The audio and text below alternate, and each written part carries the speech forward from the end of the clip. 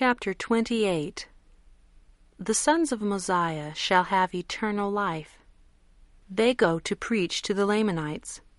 Mosiah translates the jaredite plates with the 2 seer stones.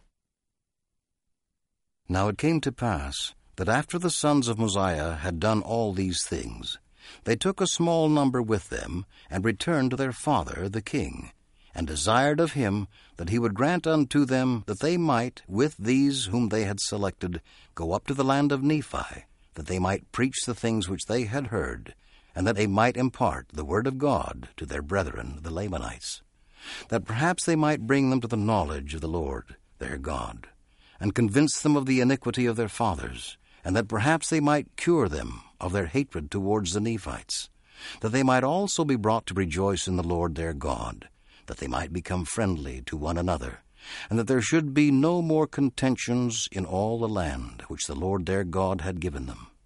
Now they were desirous that salvation should be declared to every creature, for they could not bear that any human soul should perish. Yea, even the very thoughts that any soul should endure endless torment did cause them to quake and tremble. And thus did the Spirit of the Lord work upon them, for they were the very vilest of sinners. And the Lord saw fit in his infinite mercy to spare them. Nevertheless, they suffered much anguish of soul because of their iniquities, suffering much and fearing that they should be cast off forever. And it came to pass that they did plead with their father many days, that they might go up to the land of Nephi. And King Mosiah went and inquired of the Lord if he should let his sons go up among the Lamanites to preach the word. And the Lord said unto Mosiah, Let them go up, for many shall believe on their words, and they shall have eternal life. And I will deliver thy sons out of the hands of the Lamanites. And it came to pass that Mosiah granted that they might go and do according to their request. And they took their journey into the wilderness to go up to preach the word among the Lamanites, and I shall give an account of their proceedings hereafter.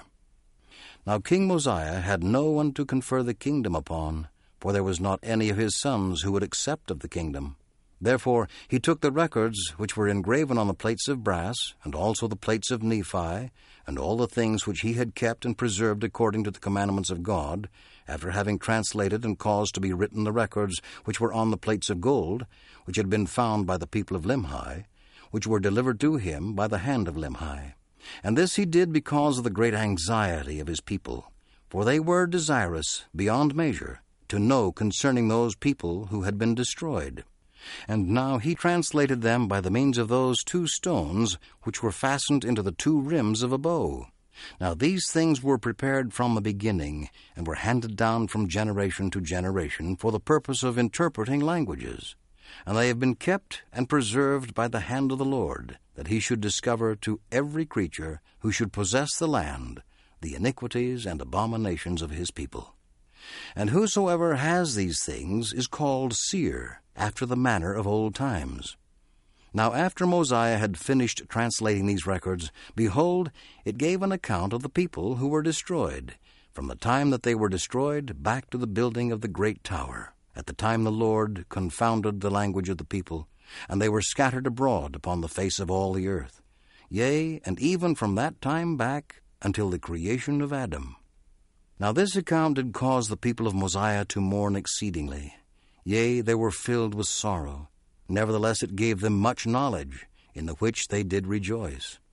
And this account shall be written hereafter. For behold, it is expedient that all people should know the things which are written in this account. And now as I said unto you, that after King Mosiah had done these things, he took the plates of brass, and all the things which he had kept, and conferred them upon Alma, who was the son of Alma.